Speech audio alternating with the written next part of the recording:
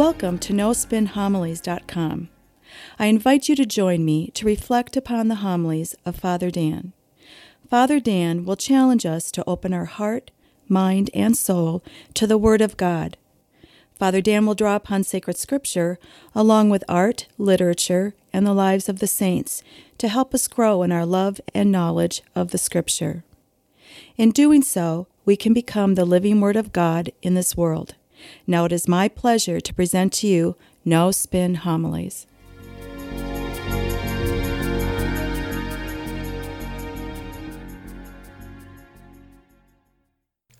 Today, our church celebrates the feast of the body and blood of Jesus Christ. We used to call this Corpus Christi Sunday. John Paul II, in his encyclical, The Eucharistic Ecclesia, said the church comes from the Eucharist. And that is so true. Our life is centered around the Eucharist. We call ourselves a Eucharistic people. The Eucharist essentially sustains and strengthens us in this world and gives us the hope of eternal life for the world to come, the world we are all tending to, which is heaven. John 6:54, "Whoever eats my flesh and drinks my blood will have eternal life." Now we look to the readings for this feast, especially the second reading. It's from the first letter of St. Paul to the Corinthians. Now we find that this is the earliest description of the Eucharist. We recognize that it's written around 51 AD, 10 to 15 years before the very first gospel was written, which was Mark. Now Paul gives us the exact words that Christ spoke at the time of the Last Supper, as well as what he did. Now what's so amazing about this is that Paul himself never attended or never witnessed this event. He was never there. More to it, the description that Paul gives us of the Last Supper is so important regarding the words that Jesus spoke, especially the words of consecration. So immediately it begs the question, how could Paul know about this great event? Not just know about it, but know what happened and what was said. Well, Paul tells us at the very beginning of the passage for this weekend.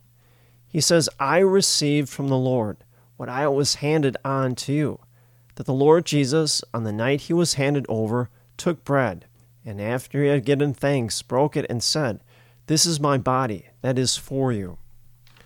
And so we recognize that essentially Paul is telling us that he clearly has received all the information about the Last Supper from Jesus Christ himself. Now, scholars believe that Paul is referring to what he wrote about or mentioned in Galatians chapter 1, verse 17, in which Paul tells us that after his conversion on the road to Damascus, he immediately did not meet the apostles. Instead, he fled into the Arabian desert and spent 3 years there before he finally joined the apostles. Now, this reference to the Arabian desert suggests that Paul went to Mount Sinai, the very place where Moses and Elijah encountered the Lord and spoke intimately with God.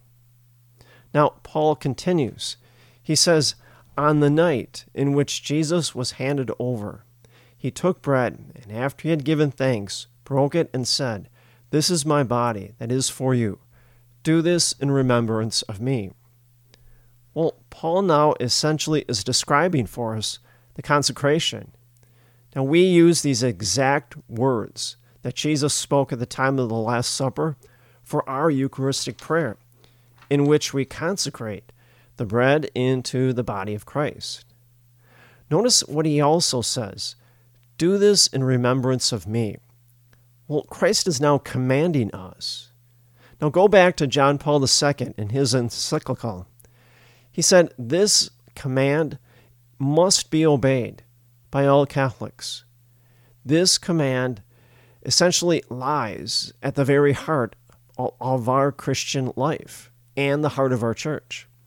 It gives us our identity, because only in the Eucharist must we essentially have a concrete encounter with Jesus Christ. Now, Paul continues.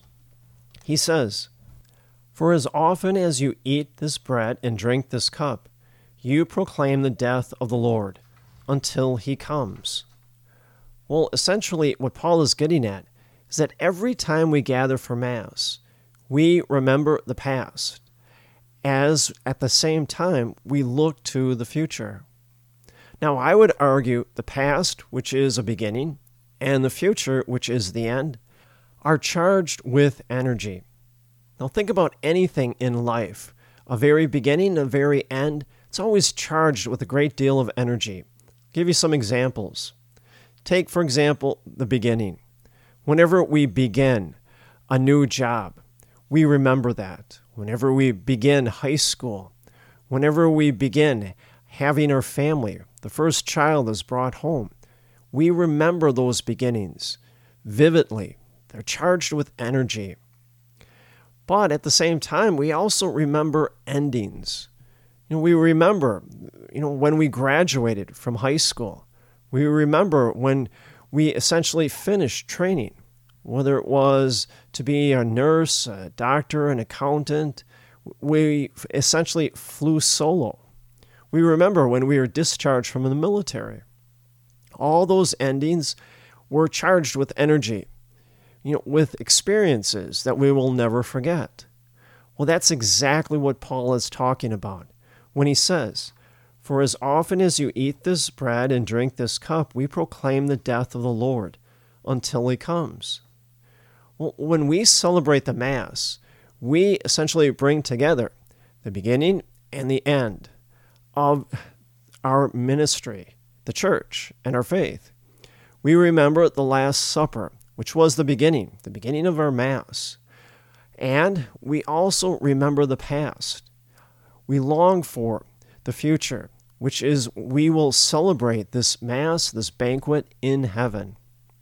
Therefore, the Mass is an energy-charged event in which we always remember the very beginning of our Mass in our church, but also we celebrate the future, the culmination of our faith, the Mass that we will ultimately celebrate with God in heaven.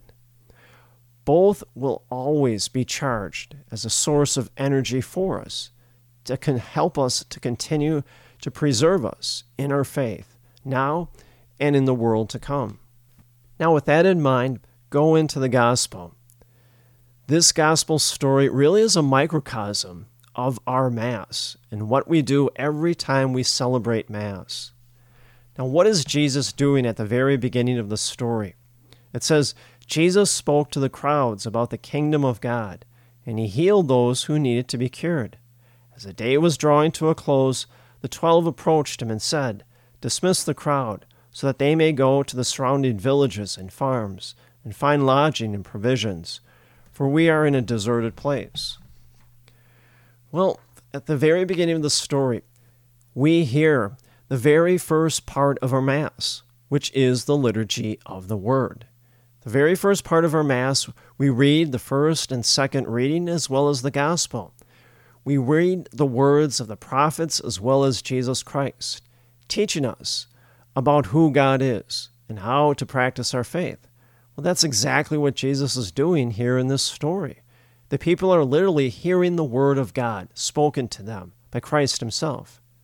And so we do the exact same thing every time we gather for Mass. Now, the second half of the story is when Jesus feeds the people, which really is the second part of our Mass. The Mass is separated into two parts, the liturgy of the Word, which is the readings, and the liturgy of the Eucharist, which is Christ feeding us. That's why I say this gospel story is really a microcosm of what we do every time we gather for Mass. Go back to the story. The second part of the story, Jesus now feeds the people, but he does so by performing a miracle to feed so many. Well, if you go back to our Mass, the second part of our Mass, the liturgy of the Eucharist, you could say is a miracle. At the time of the consecration, the bread and the wine are consecrated into the body and blood of Jesus Christ. And in doing so, all that are at Mass are fed. Now notice some of the details here. The apostles approach Jesus, and what do they say to Jesus? They say, dismiss the crowd so they can go to the surrounding villages and farms to find lodging and provisions. Well, essentially, they want to disperse the crowds. They don't want to be responsible for feeding them. Now, where do we see that dispersion or division within the world? Well, we see that with the devil. The devil, the Latin word for devil is diabolos. It comes from the Latin word diabolon, which means to scatter. And so one of the titles that we give the devil is the scatterer. Well, that's exactly what the apostles want to do. They want to scatter the people so that they're alone and they're no longer with God or can be fed by God. They have to feed themselves. Notice Jesus' response. He says, no, we must stay together. Jesus' whole mission was gathering the lost tribes of Israel. Well, every time we come for Mass, it's God gathering us as a church. We're no longer individuals, but instead we are a church, united, and we are fed by God. First of all, gathered by Him. And so Jesus, He takes the paltry little bit of loaves and fishes and hardly enough to feed that many people. And He creates a miracle and feeds them all. Now, what do we do at Mass? At offertory, we offer God, just a paltry little bit of wine and a few hosts, hardly a 7-course meal. And yet, what does God do? Exactly what He does in this gospel story. He takes what we give Him, He blesses it, He consecrates it, and He offers it back to us. In this gospel story, Jesus does exactly what He does at the time of the Last Supper. And in fact, He does exactly what happens every time we celebrate Mass. It's the miracle of the consecration. Going back to the story, it said, after Jesus said the blessing over the fish and the loaves, He broke them and gave them to the disciples to set before the crowd. Now, it's very interesting. Jesus, He gives essentially the food to the apostles, and the apostles are meant to distribute the food to the people. Now, why is this? Well, symbolically speaking, yes, the people are fed by God in the consecration, but also they're fed by the apostles, which is the church. Now, fast forward to us in the 21st century.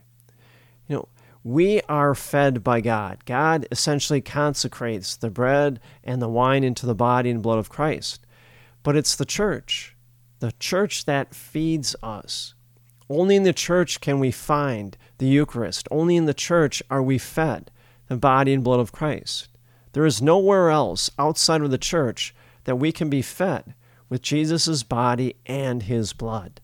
I think that is the reason why He gives the gifts to the apostles to distribute to the people.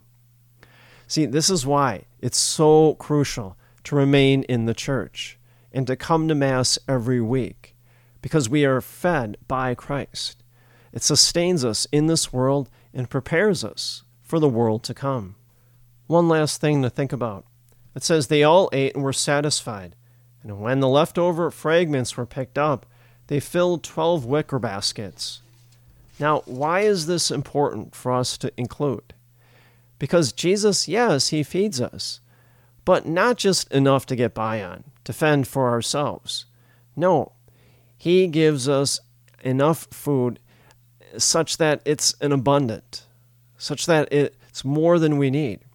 This is exactly what Jesus does every time we come to Mass. Jesus, He fills us, spiritually speaking, in a super abundant way. Every time we receive the Eucharist, we receive an abundant amount of graces and blessings that help us to leave the church and to continue to live out our faith. That's why at the very end of Mass, the presider will say, "Go now to love and serve the Lord." We can, because now we have been completely spiritually filled up, spiritually fed, with all of God's graces and all of God's blessings, to continue to do that, to continue to live out our faith in this world, and to be ready to continue to live out our faith in the world to come, heaven. And may the grace and the peace of Jesus Christ rest upon you always.